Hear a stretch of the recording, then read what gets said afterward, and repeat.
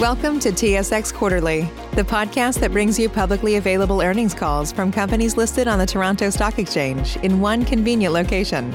Gone are the days of looking through confusing websites. You'll find the important information right here. Enjoy the call.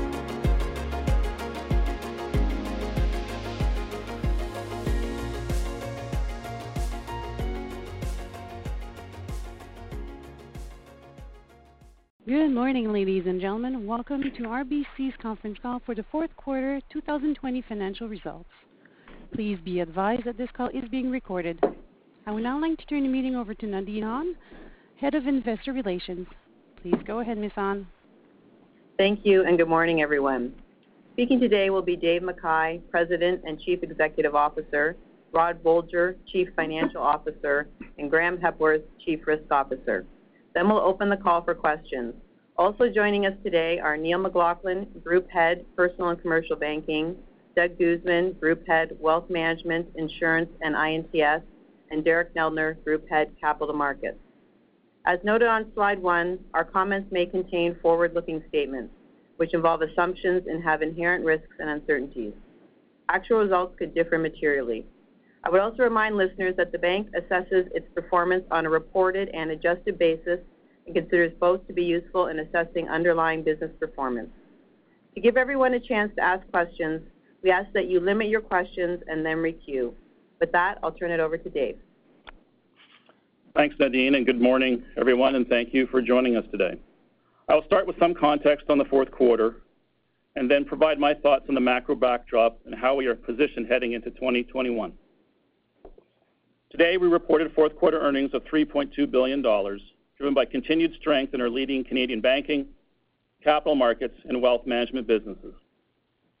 Despite the significant impact from near zero interest rates and a challenging operating environment brought on by the COVID-19 pandemic, earnings per share were up 2% year over year.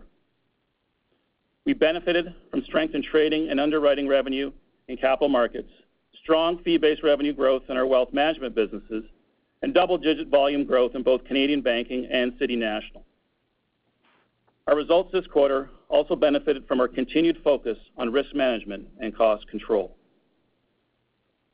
Now for a few thoughts on the macro environment heading into 2021.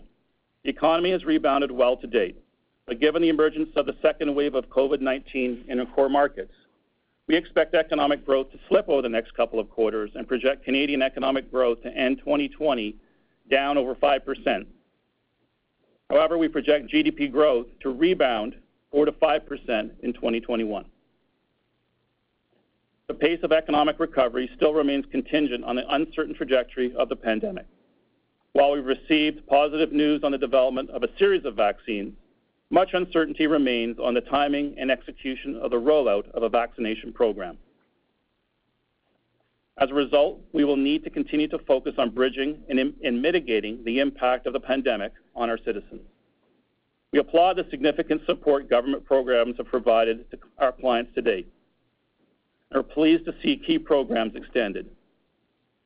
Measures to curb the spread of the disease must put the health and safety of people first and foremost, but also remain flexible and dynamic to manage the damage done to the economy and particularly to small businesses. For RBC's part, we will continue to work with our clients to support them through this difficult time. Since the start of the pandemic, we've provided significant support to our clients, including deferrals on more than $90 billion of loans. While the majority of clients have returned to making payments on their loans, some will experience further difficulties with the effects of the second wave, and Graham will speak to this later. Therefore, while long-term interest rates have started to move higher, we are operating with the belief that low short-term interest rates will persist for an extended period. Low interest rates combined with elevated levels of monetary and fiscal stimulus provide both a buffer for individuals and businesses to manage the uncertain year ahead. It also provides a catalyst for growth once the health risks have been minimized. Throughout the uncertainty and volatility of the past year, the strength and liquidity of our balance sheet has remained a constant. We ended the year with a record CET1 ratio of 12.5%, with Common Equity Tier 1 up nearly $6 billion over the past year. This provides a $19 billion buffer against the current regulatory minimum of 9%. In addition, we increased our allowance for credit loss to over $6 billion, up nearly $3 billion from last year, and this represents over 4.5 times coverage of our last 12-month write-offs and nearly 90 basis points coverage of loans and acceptances. Our strong balance sheet gives us flexibility to not only manage the uncertainty ahead, but also allows us to continue supporting our clients, spur growth in the economy, and drive shareholder returns. This year, we paid over $6 billion in dividends to our common shareholders, up slightly from 2019. Despite the significant increases in capital levels, we delivered a premium ROE of 16% in the fourth quarter and continued to create value for our shareholders, growing tangible book value per share 5% in a stressed year. Heading into 2021, we are maintaining our 3- and 5-year medium-term objectives. However, we recognize that meeting these targets in the near term will be challenged by the ongoing impacts of COVID-19, the prolonged low interest rate environment, and capital deployment restrictions. One path to higher ROE and EPS growth will be through our continued emphasis on prudent cost control. Our past investments in digital capabilities, data, and cyber and risk management systems have underpinned our ability to support our clients and manage the last 9 months with operational resilience. While we continue to invest in our core businesses and strategies, we remain committed to running our bank more efficiently with an emphasis on containing expenses and driving productivity. I now wanted to speak to the full-year performance of our businesses. All our core businesses reported strong client volumes, driven by our investments in technology, our advice-led Salesforce capability, award-winning client experience, and simpler, easier-to-use products matched with resilient customer needs. Canadian Banking reported net income of over $5 billion for the year, underpinned by strong volume growth. We have added over 60 basis points of market share in core checking accounts over the last 2 years alone. We view this as a core relationship product, and our goal remains to add more clients by expanding our digital capabilities and reach, and leveraging our scale to add more relationship value. Our Canadian Banking and Wealth Management teams continue to partner to provide a continuum of offerings to our retail and wealth clients, covering the full spectrum of client segments and needs. From our investees robo-advisor and direct investing brokerage platforms up to our full-service discretionary wealth management. We have seen significant expansion of client relationships through this closer collaboration, with over 65% of Canadian wealth management clients now having a Canadian banking product, and with further cross-sell initiatives in progress. We are proud of the success we have had in our advisory role with clients. My Advisor, where clients can meet virtually with digital financial specialists, surpassed 2 million clients onboarded with a personalized plan since its launch in 2017. Turning to the mortgage business, we recorded very strong residential mortgage growth of 11% year over year. The Canadian housing market has been exceptionally strong as work-from-home arrangements have driven an increased desire for more space, including in suburban areas and smaller markets. A limited supply of detached homes and pent-up demand have also contributed to housing activity. We continue to gain market share through our 750-strong mortgage specialists, driving more new originations and an overall focus on client loyalty, where we're seeing retention rates at nearly 92%. While low interest rates will continue to support buyers, we expect mortgage growth to slow going forward as pent-up housing demand begins to cool. In credit cards, our partnerships and engaged membership base drove nearly $120 billion of purchase volumes this year, despite the reduction in travel. With RBC Ventures, we continue to advance our strategy to differentiate the bank by creating value beyond banking. Owner, for example, which provides digital incorporation services, has now supported 13,000 new business starts in 2020 alone. Of those we incorporated, we've been able to convert 57% to RBC Business Banking. In addition, Owner recently acquired Founded, adding both scale and new product offerings, including higher margin subscription services to our existing book. Turning to wealth management, where we generated over $2.1 billion in earnings in 2020. In these volatile times, we are seeing an increased demand for holistic wealth management and active asset management solutions. RBC Global Asset Management retail funds captured over 40% of Canadian net sales this year, consistently outpacing industry trends, and added to our leading 16% market share in Canadian retail AUM. The strong performance in net sales was driven by our expanded advice and planning capabilities, along with very strong investment performance in our funds, with 70% of AUM outperforming the benchmark on a 3-year basis. More broadly, the RBC iShare Alliance continues to be a strong partnership, capturing a significant 20% of year-to-date industry flows as of September. In our Canadian Wealth Management Advisory business, we continue to hire experienced investment advisors while also seeing very limited attrition rates. Our industry-leading recruiting efforts have added nearly $15 billion in AUA over the last 2 years, and our over 1,850 investment advisors drive revenue per advisor that is nearly 30% higher than the Canadian average. We saw yet another strong year of organic franchise growth in our U.S. wealth management and City National franchises. We brought in over $60 billion of AUA since 2018 through hiring experienced financial advisors in our U.S. private client group. We continue to organically scale up the platform, which is the 7th largest wealth advisory in the U.S. by advisor count. We also continue to see strong volume growth at City National, with loans up 25% and deposits up 31% from last year, with broad-based growth across all business lines. City National grew its client relationships by nearly 14% over the last 2 years, and we will drive targeted efforts to deepen these relationships. We also continue to add private bankers to accelerate our strategy to provide complete financial solutions to high net worth and ultra high net worth clients. Turning to our insurance segment, which generated net income of $831 million in 2020. This segment continues to generate high ROE earnings and provides a good source of diversification against credit and interest rate risk. Our diverse insurance client base is building relationships with our other Canadian retail franchises and have added over 800,000 clients since 2018.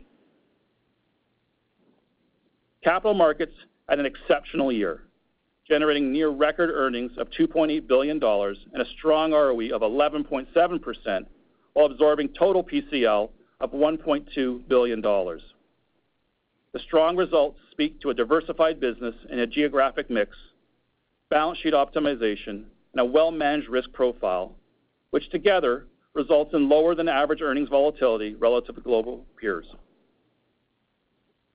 Our global markets businesses reported very strong results this year as they benefited from robust client activity and successfully navigated a volatile market environment.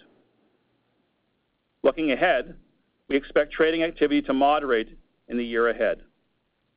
Client engagement was exceptionally strong in our fixed income and equity desks, and to further value to clients, RBC Capital Markets launched Aiden, an AI-based electronic trading platform which has already traded over 2.5 billion shares and 65 billion of notional volumes over the last 12 months. We also supported our corporate and investment banking clients' financing needs through various stages of the pandemic. As liquidity concerns moderated, our clients continued to take advantage of low interest rates and constructive equity markets to raise capital, thereby boosting our underwriting revenue. Looking into 2021, we do not see this elevated pace of underwriting activity continuing. Although M&A activity was on pause through most of 2020, we have led some very significant transactions. For example, recently RBC Capital Markets acted as financial advisor to Synovus as part of their $24 billion merger of equals with Husky. In the very active technology sector, RBC acted as active joint bookrunner on Nuvei's IPO and as the exclusive financial advisor to Lightspeed on the acquisition of ShopKeep. Looking ahead, we're more engaged with our well-capitalized clients on strategic advisory mandates and are seeing the M&A pipeline start to build again. Also, we are deepening client relationships in the U.S. and will also look to strengthen senior coverage teams in key sectors. So in conclusion, our performance in 2020 speaks to the scale, strength, and resilience of our diversified business model, and the significant investments we've made in technology and our people over a number of years. Despite the significant impact of COVID-19, we seamlessly mobilized to support our clients, strengthened our balance sheet, invested in our core franchises, supported communities, and paid dividends to our shareholders. We enter 2021 with strong momentum, strength, stability, and operational resilience to support our clients and continue creating value for them. And to our shareholders, we are grateful for your support, and we remain focused on executing our strategy to deliver long-term value. I also want to take this opportunity to thank our more than 86,000 colleagues across the bank for their relentless dedication in supporting our clients, communities, and each other in such an extraordinary year. I'll now turn it over to Rod. Thanks, Dave, and good morning, everyone. Starting on slide 10, we reported quarterly earnings of $3.2 billion. Earnings per share of $2.23 was up 2% from a year ago. Pre-provision, pre-tax earnings of $4.6 billion were up 4% from last year, despite absorbing the impact of lower interest rates, which I'll speak to shortly. Before I turn to segment results, I will spend some time on four key topics: expenses, capital, net interest margins, and non-interest income. Starting with expenses, which were down 4% year over year, or down 2% when excluding the impact of severance and related costs within INTS last year. This quarter highlighted our continued commitment to prudent cost management, with the vast majority of expenses either relatively flat or down from last year. Variable compensation in the quarter was down significantly from last year, largely in capital markets. We also continued to benefit from further reductions in marketing and travel costs, which were down approximately $80 million from a year ago and more than offset incremental COVID-related costs. Offsetting cost increases on discretionary items was an increase in technology and related costs as we continued our investment in digital solutions to enhance our clients' experience. As Dave mentioned, we will balance investments in key growth areas while also being laser-focused on costs, including balancing project prioritization. We also have a number of cost containment programs already in place across our businesses. Looking ahead to 2021, we expect expense growth to remain well controlled in line with our pre-pandemic commitment to slowing expense growth. Moving to slide 11, our CET1 ratio increased 50 basis points quarter over quarter to a strong 12.5%. Our capital build was yet again underpinned by strong capital generation, which added 31 basis points to our ratio this quarter.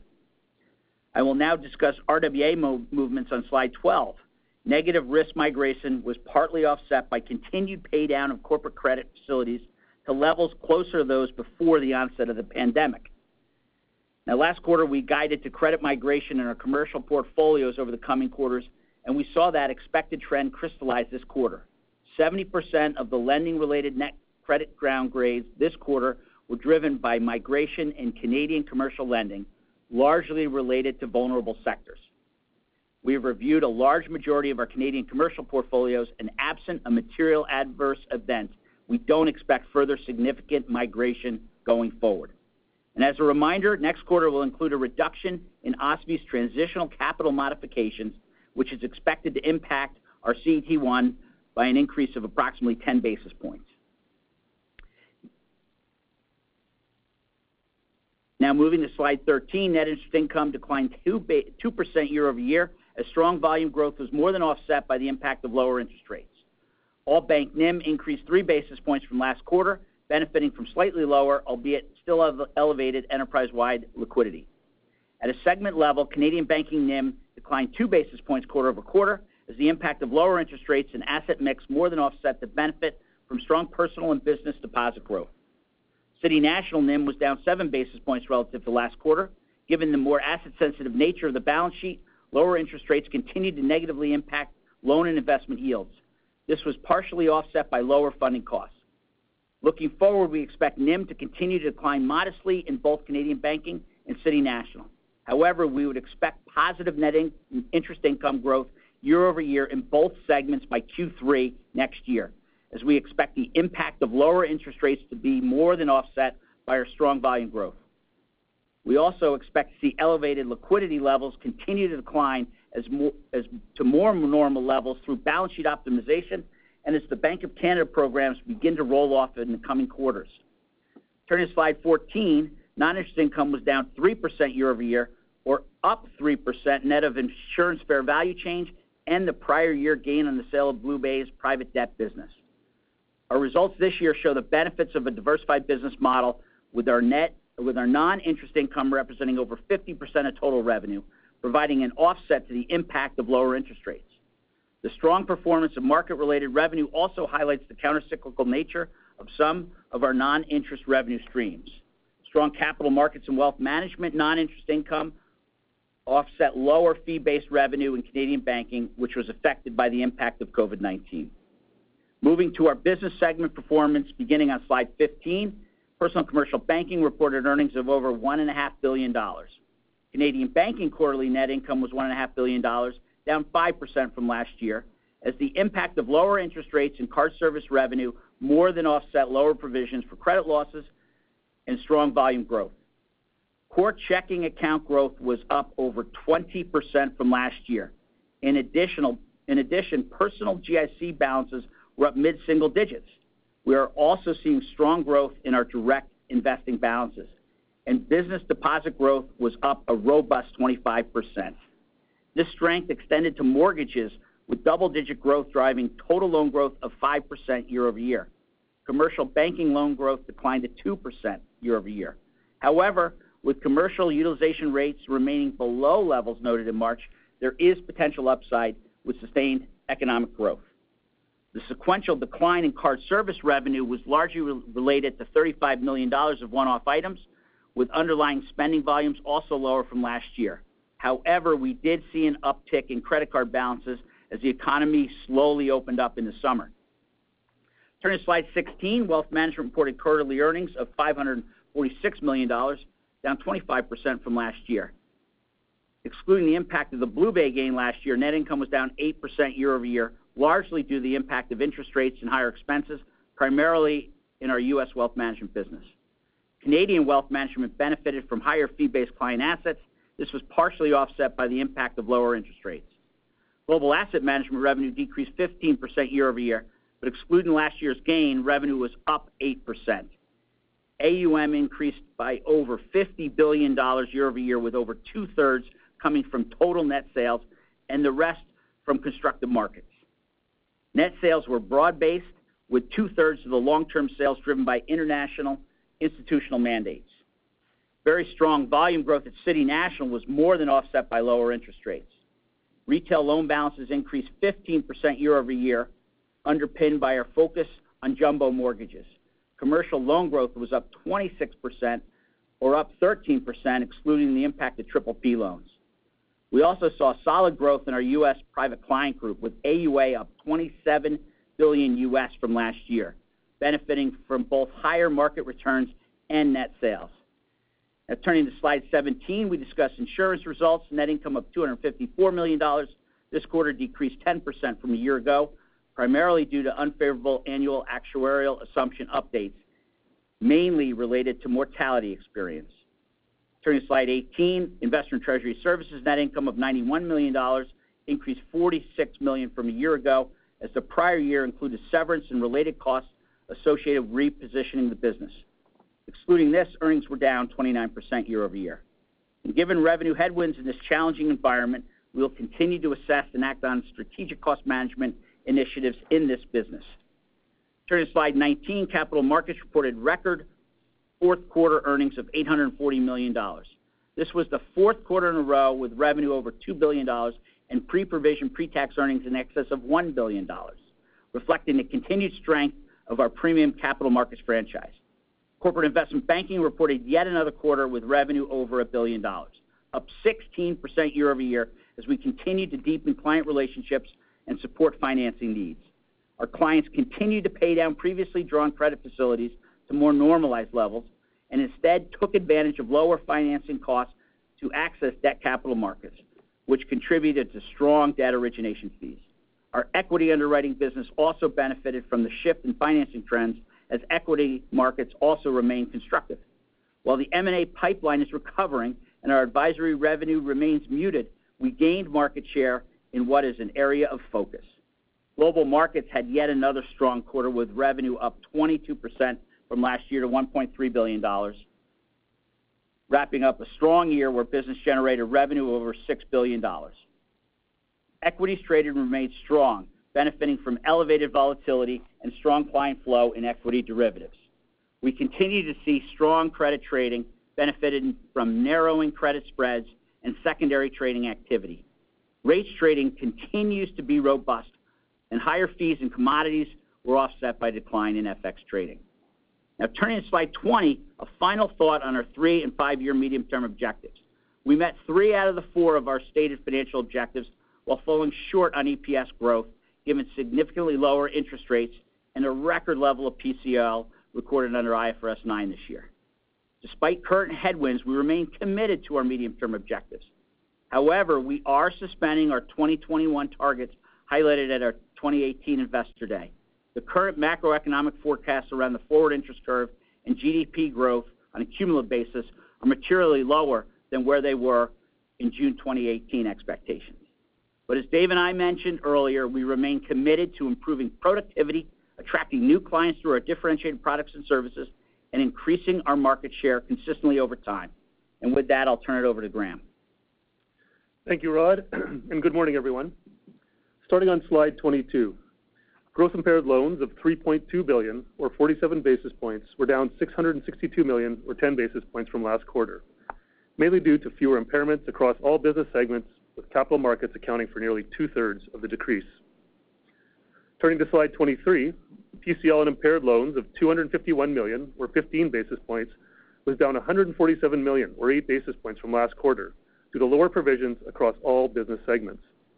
In Canadian banking, PCL and impaired loans of $169 million was down $95 million, or 9 basis points from last quarter, as the impact of payment deferrals and government support programs kept delinquencies and impairments muted. In capital markets, PCL impaired loans of $68 million was relatively flat to last quarter. In wealth management, we had no net PCL and impaired loans this quarter, as the provisions required for new impairments were offset by recoveries on previously impaired loans. Turning to slide 24, we maintained our allowance for credit losses at a strong $6.1 billion, or 0.89% of loans and acceptances, consistent with the prior quarter. This resulted in PCL and performing loans of $147 million this quarter, which is down by $133 million from last quarter, mainly in our Canadian banking retail portfolios and in capital markets.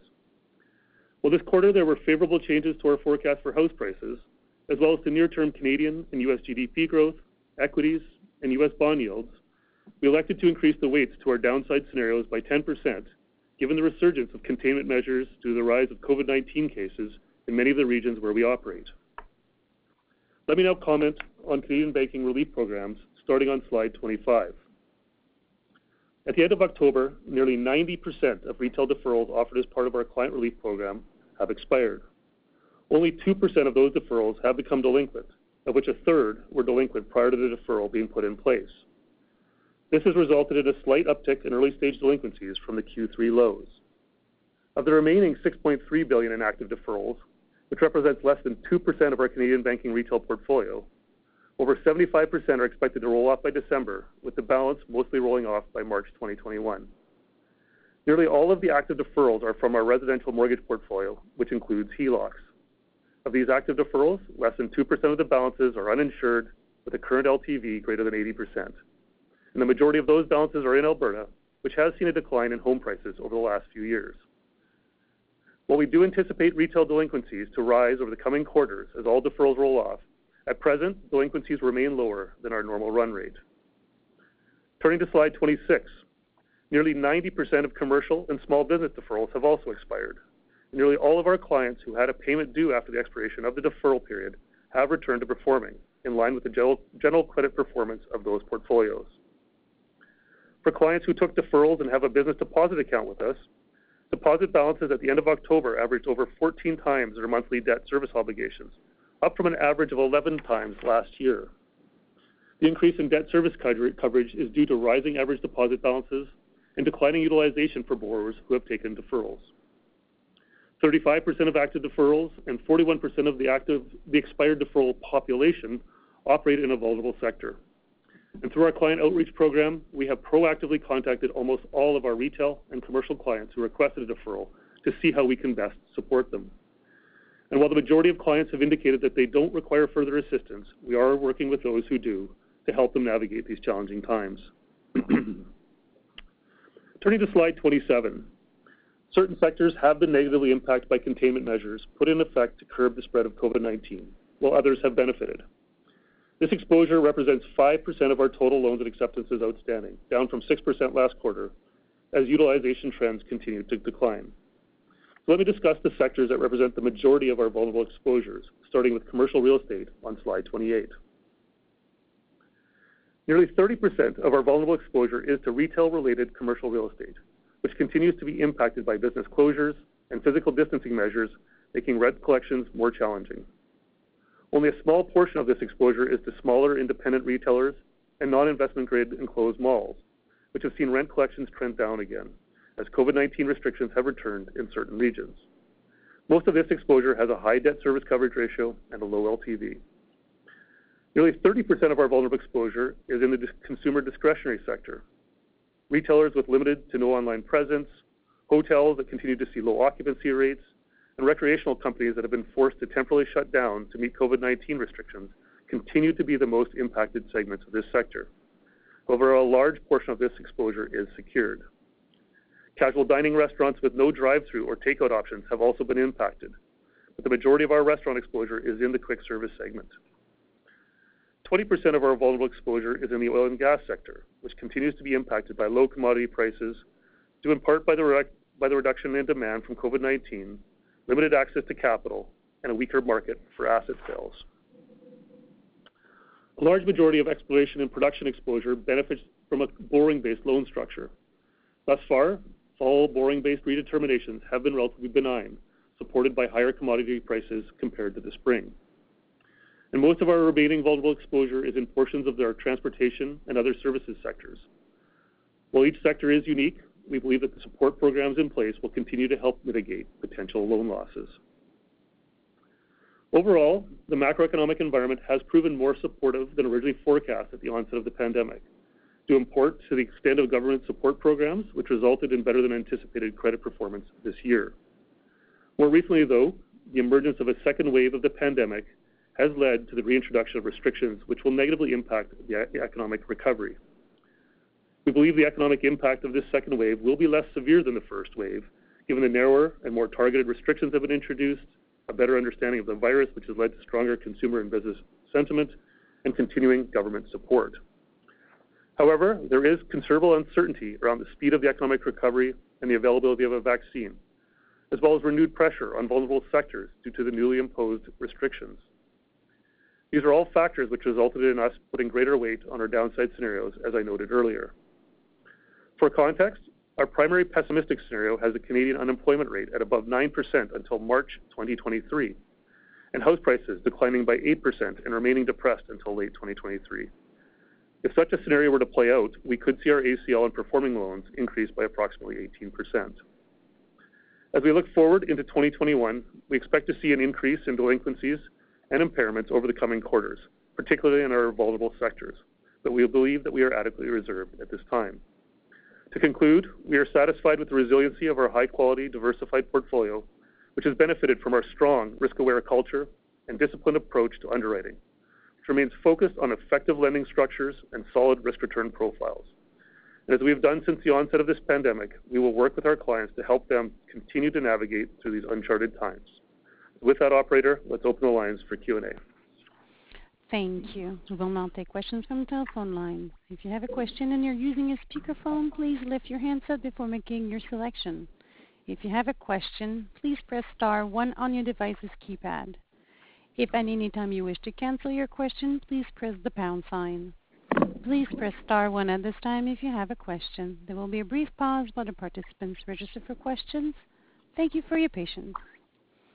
Our first question is from Ebrahim Poonawala with Bank of America Securities. Please go ahead. Good morning. I guess question for you, Graham, 2 parts. One, as we think about the outlook for PCLs, it sounds like you and your peers, just listening to the banks yesterday, have accounted for the migration we expect to see next year. So when we think about the PCL outlook, is it fair to assume that we go back in 2021 to the 25, 30 bips PCL that we were used to pre-COVID? And if you can speak to just in terms of what your expectations are around the shift to impaired versus performing, and how soon could we see reserve releases actually begin? Thank you. Sure. Thanks, everyone, for the question.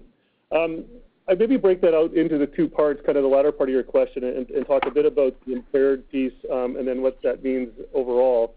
When I tried to allude this in my remarks, but I think as we're looking into 2021, certainly on one hand, we're trying to work our way through a recovery, but as we see kind of short-term headwinds like certainly the second wave that we're facing now, that will have an impact, and it will have an impact on our vulnerable sectors.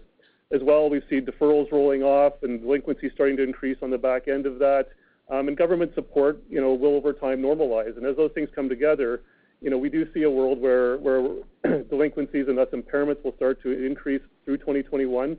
Particularly, it's getting to higher levels at the back end of 2021, and so that's kind of how we see it flowing through this year. When you think about performing PCL and ACL there, certainly we have built our provisions up through 2020, kind of very mindful of the pandemic and quite frankly, the uncertainty associated with that. And so while there are pieces like the vaccine news coming out are positive in that regard, there are a number of factors that will go into kind of how we think about our stage 1 and 2 allowances. First and foremost, the incurrence of stage 3, the incurrence of impaired loans will be the biggest factor in driving how we think about stage 1 and 2. Stage 1 and 2 is really there to address what we expect in the future, and as that future actually manifests, we would expect that to kind of drive our considerations under stage 1 and 2. But other considerations that will go in there that will drive it is whether our forecasts change materially from where we're thinking about the world right now. To date, we have largely, I think, trended consistent with the macro projections we put forward. Housing has been the one area that I would say has been materially better than what we had kind of started out with. But as we've worked through the vulnerable sectors and considered some of the kind of key risks there, particularly in those commercial books, those are the areas that we worry about. And so, we'll be balancing all those things as we think through 2021. But there's such a high degree of uncertainty as to how that plays out. I think we're somewhat reluctant to put a real pin on the number there. Got it. Thank you. Thank you. Our next question is from John Aiken with Barclays. Please go ahead. Good morning. Dave or Rod wanted to talk about the capital ratio at 12.5% and not asking, the usual, what are the uses for capital, because I think we all know that. But I mean, if we're going to look at coming out of 2021, hopefully when we're in a more normalized environment, although I think we've been saying that for a long time now, what is your philosophy in terms of where the capital sits today, and where do you think it might be able to migrate? Is it going to go up? Is it going to go down? And what would you be comfortable with when everything's all said and done?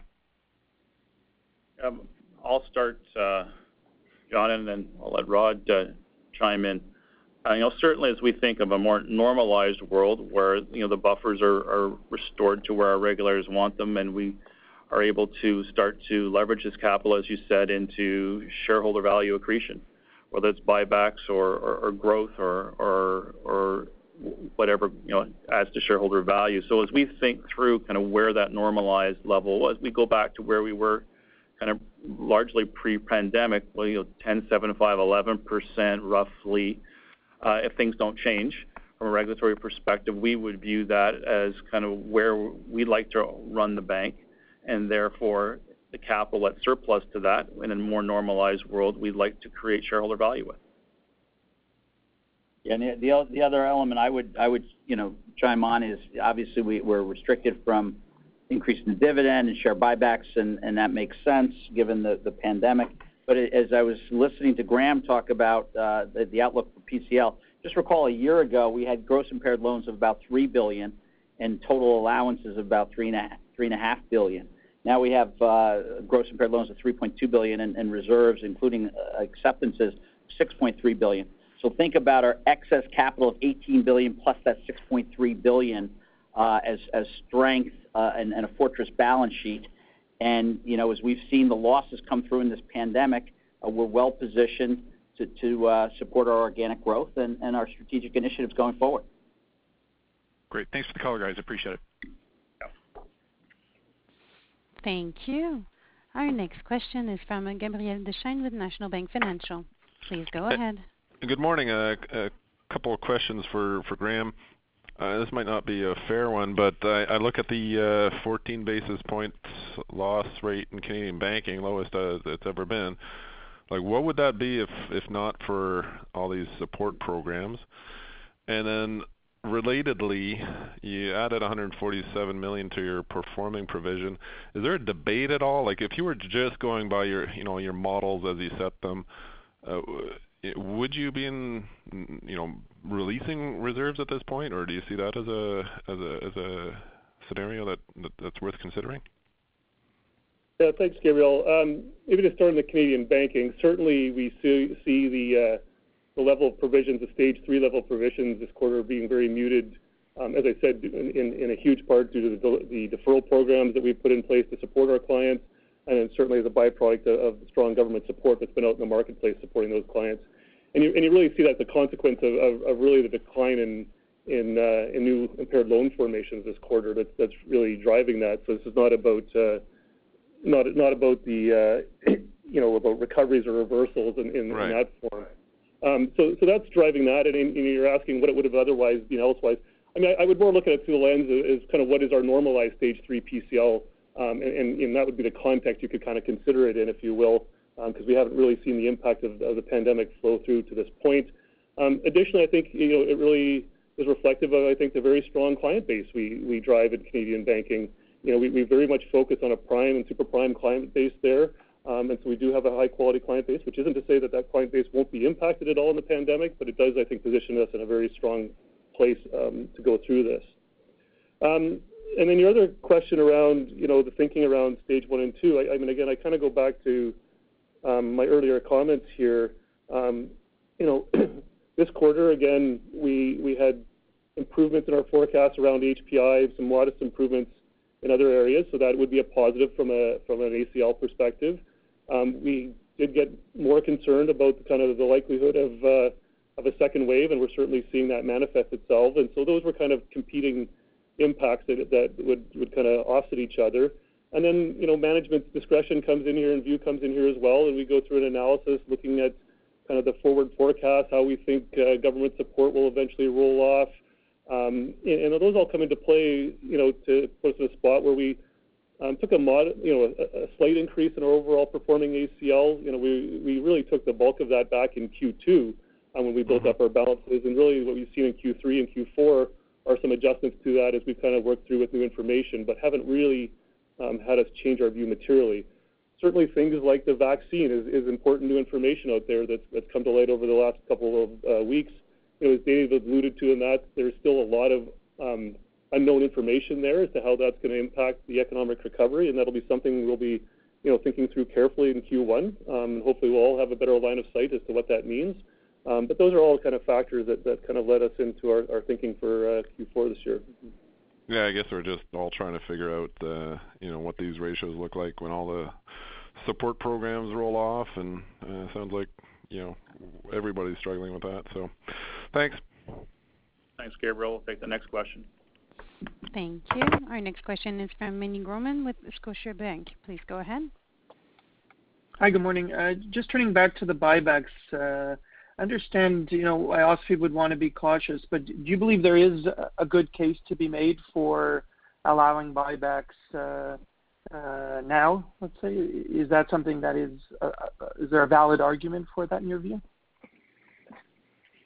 I think, Manny, if you listen to all our commentary around kind of the uncertainty of the next 6 to 9 months and the timing of this and the impact on our clients, notwithstanding there is extended government support. So we're trying to evaluate all of that. And I think as you've seen, we've focused on growth in client areas where we're sure-footed, particularly mortgage growth, and where we really understand that client base very well. And it's largely a growth through an existing client.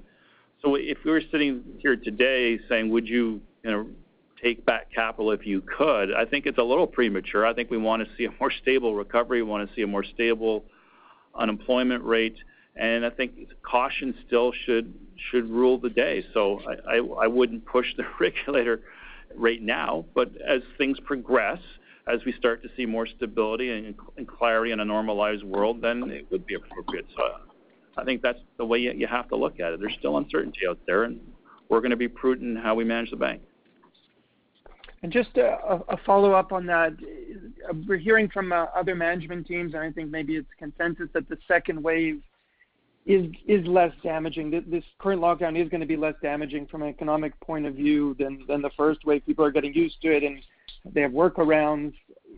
You sound cautious, but sort of would you share that view, or how would you look at the risk here in terms of the second round of lockdowns? Absolutely. I think we've learned a lot, and it was in Graham's comments around how the second wave will play, and we're not going into the same sense of lockdown.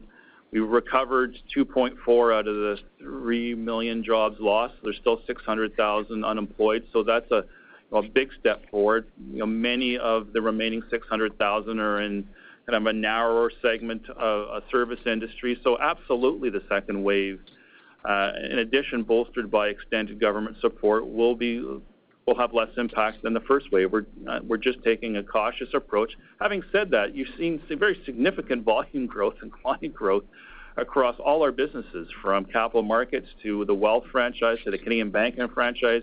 That's really strong growth that you're seeing, lending products and deposit products. So we're operating very effectively and still with a conservative risk profile. And you can see that manifest itself in our Stage 3 losses. As I think the previous analyst commented, those are very low loan losses, yet we're continuing to grow our balance sheet and our franchise, and it talks to our client base and our risk posture that we're good at this. So I think net, we're finding a way to grow this franchise to create long-term value while managing in an uncertain environment. Thanks a lot. Thank you. Our next question is from Scott Chan with Canaccord Genuity. Please go ahead. Good morning, Rod. I wanted to go back to your comments, and I just wanted to make sure I got it right. I think you talked about that you believe, or you're targeting that the bank could get back to NII growth in fiscal Q3 21 on the Canadian and U.S. side. I guess one is that, did I hear that correctly? And maybe kind of talk about, how that intertwines with your comments on kind of margin compression near term versus the volume trends. Sure. Thanks, Scott, for that. So the largest player here on the net interest income and the NIM is when the interest rate decreases took place, which was, think about it, it's the middle of March. So you're talking about halfway through our second fiscal quarter in 2020. So as we're in Q1 of 21, the year-over-year comparison has the higher interest rates from the prior year for the full quarter. In our second quarter in 2021, you're going to have it for half the quarter last year. So those are going to be tough comparables. So on a year-over-year basis, the NIM compression is severe. On a sequential basis, it's muted just like it was this quarter. And so as we roll into Q3 next year, the year-over-year decline is going to be much lower than what we've seen for the previous 4 quarters at that point.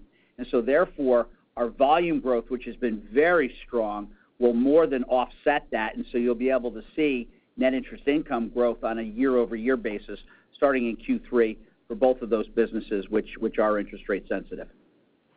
That makes sense. And if I can take in one more for you, Rod, just on the costs, came in well this quarter. And if I look at fiscal 2020, costs are up 2.5% at the all bank level. Is that a good kind of metric to use next year, kind of in that low single-digit range? Yeah, we're striving for lower than that next year. Obviously, we'll see how capital markets and wealth management play out because there's a higher variable comp element based on market-driven forces. But all other expenses, we're actually targeting lower than that 2.5% this year. Okay. Thank you very much. Thanks for your question. Thank you. Our next question is from Doug Young with Desjardins Capital Markets. Please go ahead. Hi, good morning. Just, Rod, sticking with you on the NIM side, If I look at all bank NIMs excluding trading 162, it's down 45 basis points year over year, and I get kind of the different moving pieces. But what I'd like to focus in on is the impact that has come through because of the amount of liquidity that you're holding. And just wondering, as you think forward, so maybe the two-part question, like what has been the impact on your all bank NIM excluding trading from the excess liquidity, and how do you see that unfolding over the next 2 years as some of that liquidity comes out? Should we anticipate some of that being backed out? Yeah, so there's always a lot of noise on the all bank NIM. Obviously, the excess cash and liquidity that we have right now is playing a part in that. There's a part on mix, depending on the types of assets that you have on the balance sheet. So there's a little bit of nuance there in how you're growing certain levels in certain businesses as well. But, I would look at as a few things, right? As some of the government programs are rolling off as we get into the second and third quarters next year. So some of those programs are going to be winding down, and we're going to be repaying some of that money back, which is going to strip down some of the excess liquidity. The other element is that we would expect our loan growth to outpace our deposit growth, which wasn't the case this year. So going into 2021, as that happens, that will also use up some of that excess liquidity. And then also we are going to be doing some term funding to comply with TLAC, but it's going to be lower and has been lower this year, and we expect it to be lower next year than it was in previous years. So that's also going to help. So all of those are going to be putting a little bit of upward pressure on it, but let's not get overly exuberant on that because the interest rates are low. Yes, the longer rates have come up a bit, but there's not going to be a whole lot of upward momentum, from a double-digit basis point perspective. And just to follow up, I'm going to try to let everyone get in here. We do plan on going over for a few minutes. I know our speeches were longer at the end of the year, so we will run over and try to clear the queue here. So let's move on, and please re-queue for a second question. Thank you. Our next question is from Mario Mendonca with TD Securities. Please go ahead. Good morning. Rod, probably for you. It's fairly detailed, but when I look at your other income, there has been significant volatility in that other line, and I wouldn't really be so focused on. Mario, we lost you. Sound. Maybe the operator will go to the next question. And are we? Back with you this time. Okay. Mr. Mendonca, Hi, can you guys hear me now? Yep. Okay, can you hear me now? Yep. Oh, sorry about that. Rod, I want to go to do a sort of a nitpicky question here. Income. There's a fairly significant. There's a lot of volatility in that other income line this year. A lot more than we had in the past. Normally, I wouldn't care so much, but the number is fairly large, and it can have a pretty significant swing in other income from quarter to quarter. Could you talk a little bit about what's caused all the volatility in that other line this year, and maybe specifically this quarter?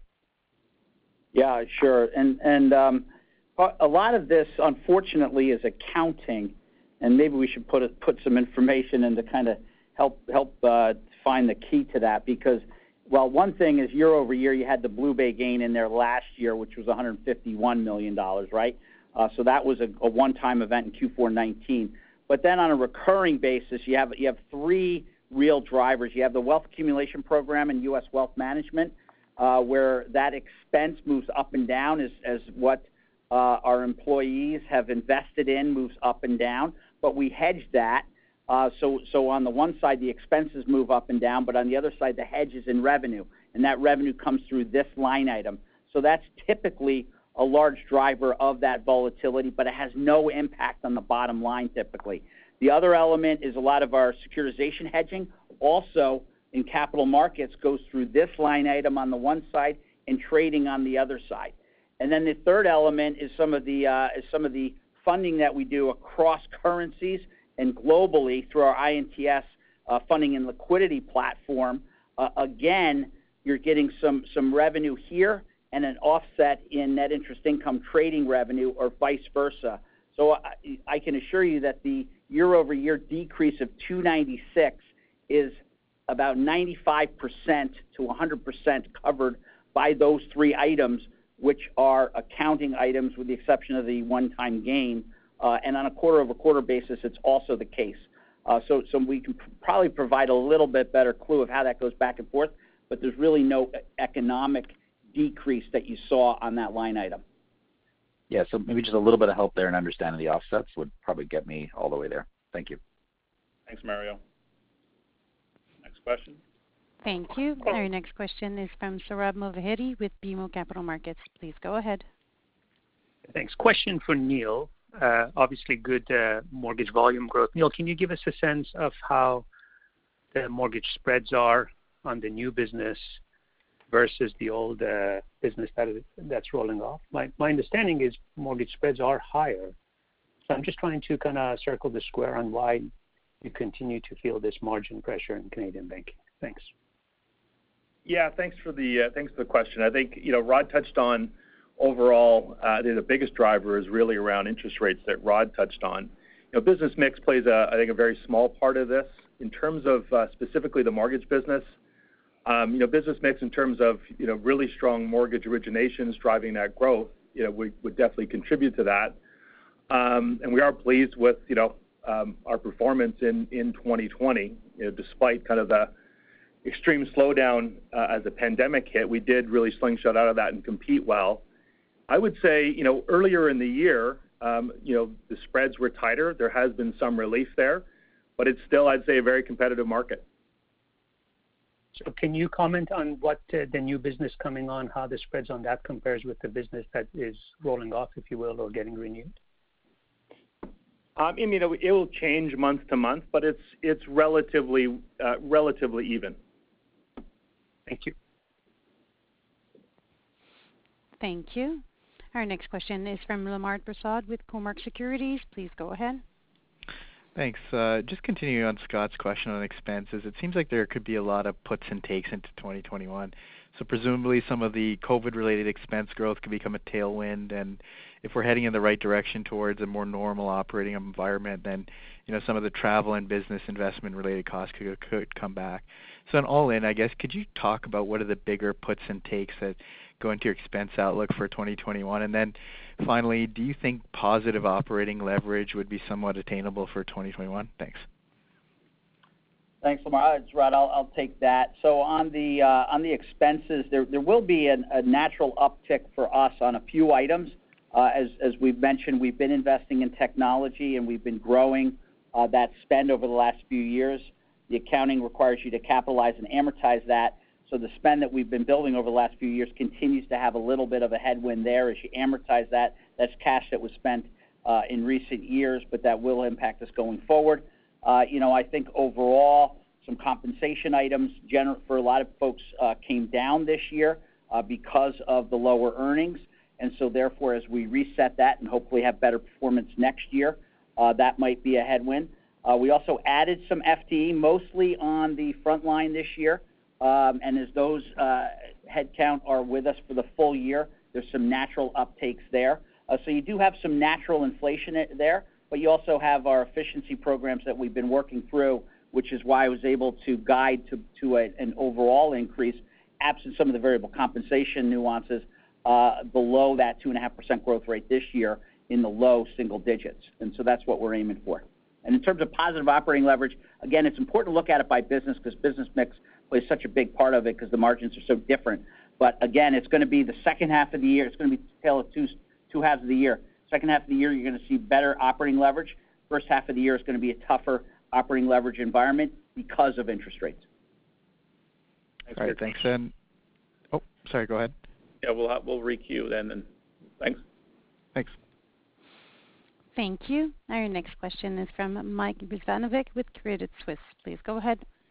Hi, good morning. A question for Neil. I wanted to go back to your mortgage growth and specifically the market share gains you've been seeing, which clearly have been very strong for quite some time now. So what I'm wondering is, what's your outlook going forward, and have you reached the point where maybe you've picked some of the low-hanging fruit, and does it get tougher from here to sustain that growth relative to your peers? I'm not sure how much pricing goes into that as a driver into that mix, but if you can comment on what you sort of foresee going forward, that'll be helpful. Sure. Thanks for the question. I definitely wouldn't say any of the business we're winning is low-hanging fruit. I mean, our regional leaders will tell you it's exceptionally competitive out there. I'd say earlier in the year, there was, one competitor that I don't think had the sort of the distribution scale. Obviously, we expect all of our competitors to come back hard at us. We've consistently, I guess, really sort of two factors. One, we've consistently grown our distribution capability, so we're looking for quality mortgage specialists. We set a really high bar. We don't, sort of staff up and then staff down. We're sort of always sort of growing that sales force. And we have over 1,700 mortgage specialists that are out connecting with clients. So that's, I think, the first piece. The second piece in terms of really driving the growth and the market share is we talked about this a couple of times over the last year. We've really gone through and felt we've optimized each part of that business. So from lead generation, lead conversion, how we get through adjudication, right through to fulfillment, we feel we started the year, really firing on all cylinders, and I think we're really well positioned to come out of the pandemic and compete well. So that, and then I think good representation with our sales capability in the markets that are really growing in Ontario, BC, and Quebec, where you're seeing the largest growth. So that's what I really think is the sort of the fundamentals of our success. I wouldn't say we're going to continue to see this growth rate. Rod had mentioned, I think David mentioned, we do see growth rates starting to come off, but coming off a very high level. And just real quick, so is pricing a major contributor to your recent gains? No, I mean, we would say, we do not lead with price. I would say price is something when we found ourselves be uncompetitive, it was because we were a few basis points, outside the competition. And we take a lot of work to make sure we're constantly, triangulating what the market price is. And it's become very fragmented, product by product, region by region. But we do not lead with price. Our target is to offer a competitive price with better advice and better reach. Okay, thanks for that. And you heard the previous question that margins have been stable, which is the best mark on that. Next question, please. Thank you. Our next question is from Paul Holden with CIBC. Please go ahead. Thanks for taking my question. So heard your message loud and clear on being conservative for the next 6-9 months or so and continue to focus on lower risk opportunities. Wondering how you think about the pivot in a post-pandemic world, which eventually we'll see. Do you think you need to pivot to different areas of growth when that happens, and what might be those areas of growth you could pivot to?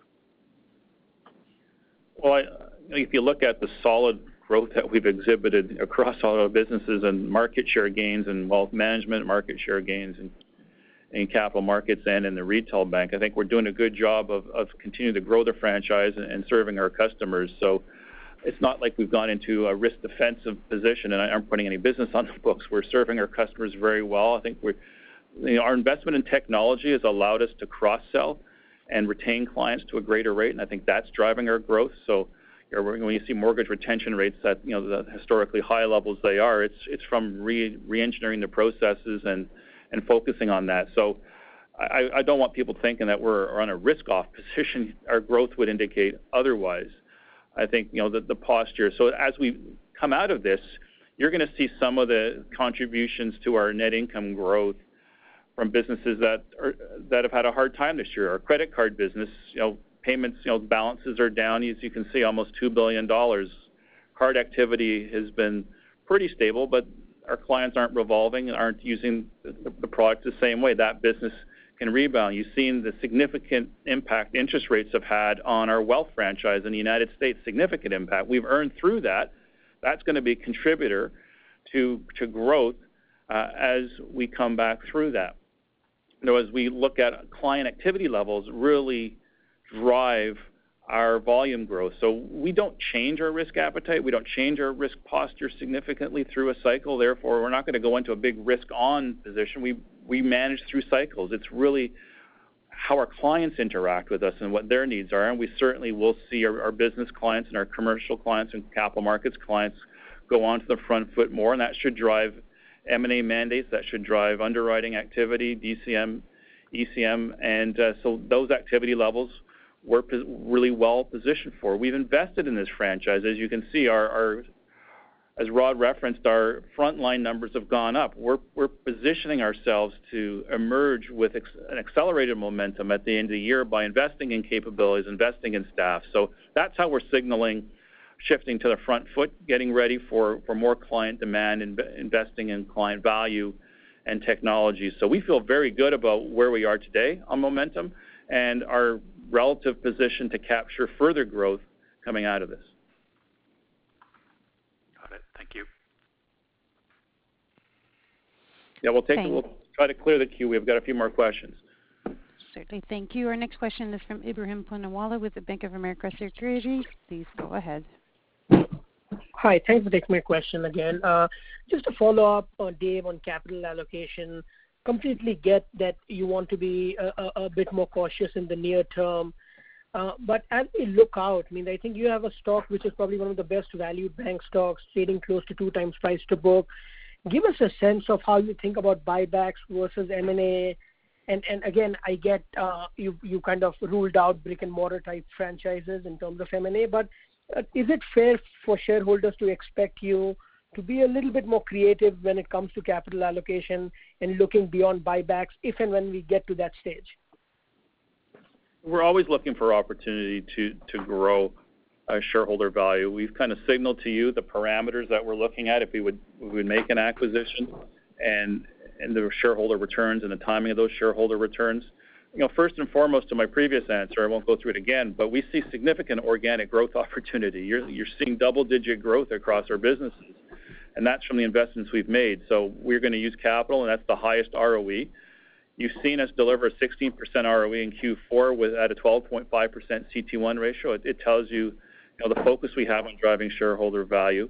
But absolutely, we're looking to scale the United States, and we've got a significant franchise momentum there, and we continue to look for opportunities. It has to have a cultural fit. It has to drive the right synergies. We have to be confident in that synergy journey. But it's not like we're sitting back and not doing anything. We're looking, we're thinking. So if there's an opportunity that presents itself that checks the boxes, we will absolutely use that surplus capital to execute a growth trajectory. We're just very conscious of the trade-offs that we have. Organic growth first, and we expect to continue to meet our organic growth plans and generate surplus capital. So I think from that perspective, looking forward, we have significant strategic flexibility, and we're going to use it smartly to create value for you. So absolutely, we're looking at all three mechanisms. And Rod, did you want to jump in? Yeah, I'll just provide two data points, Ibrahim, that might help. One is we're trading at a 25 basis point discount right now to our 10-year historical price to book value. So that's something to keep in mind. The other element is even into this pandemic, over the last 5 years, we have grown our book value per share, which is a key driver of shareholder value, at almost 7% annually on a CAGR basis. So when you're able to drive that sort of growth, and all of that largely has come organically, as Dave cited, those are other considerations that you should factor in. Thanks for your question. Thank you. We have a couple more. We have a few minutes to go here. Thank you. Our next question is from Sohrab Movahedi with BMO Capital Markets. Please go ahead. Yeah, thanks again for affording me the requeue as well. Neil, back to you. Just want to get a sense of, given the margin outlook that you have for the segment, and I know there's been a good amount of discussion around total bank expenses, but do you see a way forward for you where the segment efficiency ratio can improve without the net interest margin turning around? Well, I think Rod touched on our outlook for NIM, as we signaled, is a basis point or two per quarter into 2021. Operating leverage, just sort of picking up on Rod's comments, is really going to be a back half of the year or a mid-year story. A couple of things specific to our business that just building on beyond rates that Rod talked about, things like the interchange impact. As we get into the second half of next year on that card services other income line, that would be fully into our run rate. Things right now in terms of we've waived certain fees. We've provided interest rate relief on credit cards that are still, will take us into 2021 that will be fully rolled off the business in the back half of 2021. So, and then COVID costs. We don't see the same type of, occupancy costs. We need to invest in things like plexiglass and those sorts of things. So the back half of next year, we do see the opportunity for positive operating leverage, and that's when you'll start to see the efficiency gains start to come. Thank you. Okay, I think we've answered all the questions in the queue. So I just wanted to thank everybody for attending today, and maybe just to summarize what we would like you to take away from the Q&A and our speeches and the themes today. Number one, significant client momentum across all our businesses. You look at the market share gains in the retail bank, really strong capital markets trading, investment banking performance, outstanding flows in the wealth franchise and AUM growth and AUA growth. And when you look at that client momentum, as we exit into a more normalized year, that will continue to grow. So we feel very good. At the same time, you look at almost record low stage 3 losses. We're growing our franchise, we're growing our balance sheet, we're managing risk exceptionally well. It positions us very well in a normalized world to continue to put our balance sheet to work. So I'd say our risk management capability, the quality of our client franchise at Graham works. So I think you should take comfort. We're growing this franchise at a premium level. We're delivering a premium ROE. We're managing our risk in a premium fashion. We've got a premium CET1 ratio. It gives us enormous strategic flexibility to accelerate out of this, and I feel very good. In addition to the technology investments, you heard Rod talk about our focus on cost control and keeping a low single digits. Those are all levers with momentum that create shareholder value at a premium ROE. So I think we feel very good. I think that's the story that we wanted to tell today, and thank you for your questions. Have a great holiday season, and we'll certainly talk to you in the new year.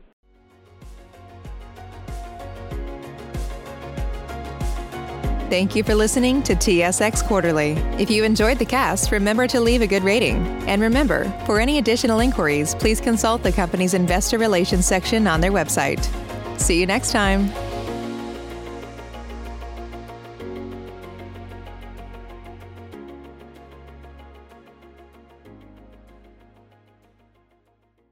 What's so special about Hero Bread's soft, fluffy, and delicious breads, buns, and tortillas? These ultra-low net-carb baked goods contain zero sugar, fewer calories, and more protein than the leading brands, and are high in fiber to support gut health.